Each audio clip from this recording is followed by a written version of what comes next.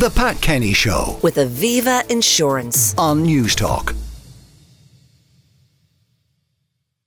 Can having sex 3 times a week reduce your stress levels? Stephanie Regan, clinical psychotherapist, media contributor, author of Relationships on the Edge, co-host of the podcast ToughLove, is going to tell us if the answer is yes or no. Stephanie, good morning. Good morning, Pat. How are you? I'm very well. Now, you are concerned that we as a nation are having less sex, perhaps not enough sex. Well, I think we had quite a few surveys after the pandemic, and what really came out there was that there was, in this time of anxiety, there had been a definite lowering of libido, and we know that's the case. So there was, many surveys that kind of pointed to this, to the results of it. And I suppose your own researcher sent me these two articles, and I thought it was particularly interesting. It's just to make us think about it, just the simple physiological impacts of having regular sex, that it is good for well-being, it's good for our physical health, it's also good for our mental health. I suppose sometimes people just lock it into that box of relationships entirely, and it's important, of course, in the sense of connectedness, we know that, and bonding and feeling closer within your relationship. But it's also just to understand that it's not something to place to the side as though it can be ignored. It's really useful and important in a physiological sense, now, if we just separate it out that way. What are the chemical benefits of sexual activity? Yeah, well, it's kind of interesting. If you just think about it, anybody listening knows, if they've had an extremely stressful week, how different and how sex can de-stress. And sometimes, you can even wonder, well, absolutely, why did that happen? Why do I feel so much more relaxed? Well, of course, there's the obvious things like it takes your mind off your troubles, obviously, and it takes your mind off you're focusing on sex, so you're not focusing on what happened in the office. So there's many things, that's the simplistic, if you like, impact of that. But the other is that it increases all these various sort of chemicals and neurotransmitters like the serotonin, which actually relieves, in many ways, it helps us. It's what we put into play, if you like, to improve mood, which is our serotonin levels. So there's some release of that in the sexual act, if you like, and especially in orgasm. So we have serotonin release, we have dopamine release, and of course we have the oxytocin release, which is related to our bonding and the cuddle hormone, as they call it.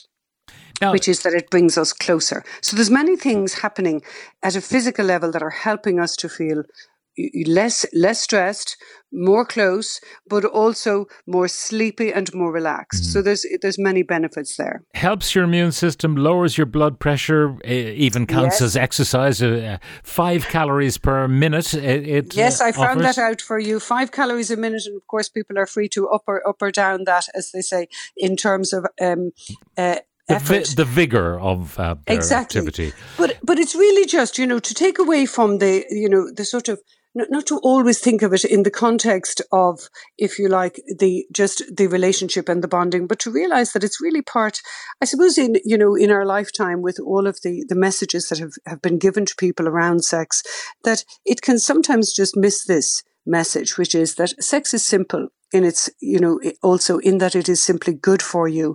It is part of life, part of social life, part of helping you to de-stress, helping you to feel good about yourself, to feel connected, to feel valued and desired. All of these things play into our overall well-being, which is a kind of, I always think of it, it's like almost like a child's mobile. There are many, many parts to it, and each part needs a certain amount of attention. And sex is also part of that. It's a part of your life that you need to give some attention to.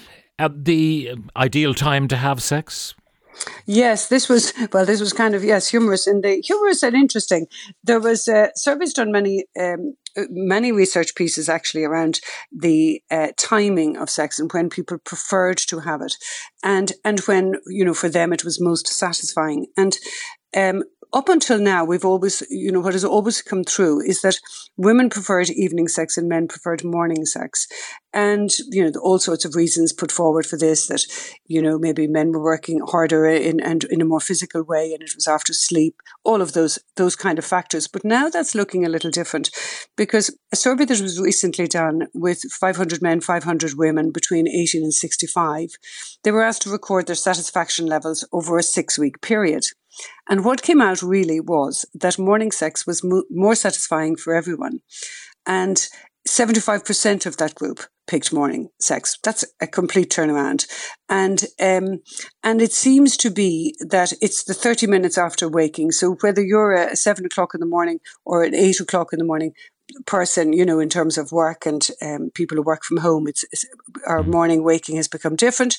And there's many reasons for that, but that seems to be the change, that it's more people are inclined to like and find greater satisfaction, if you like, in the sex that happens in the morning. 30 minutes after you wake up. A bit difficult if you're on the bus. Yes, you could always set the alarm earlier. All right. Stephanie, thank you very much for joining us. And that is a psychotherapist, Stephanie Regan. The Pat Kenny Show. With Aviva Insurance. Weekdays at 9 a.m. on News Talk.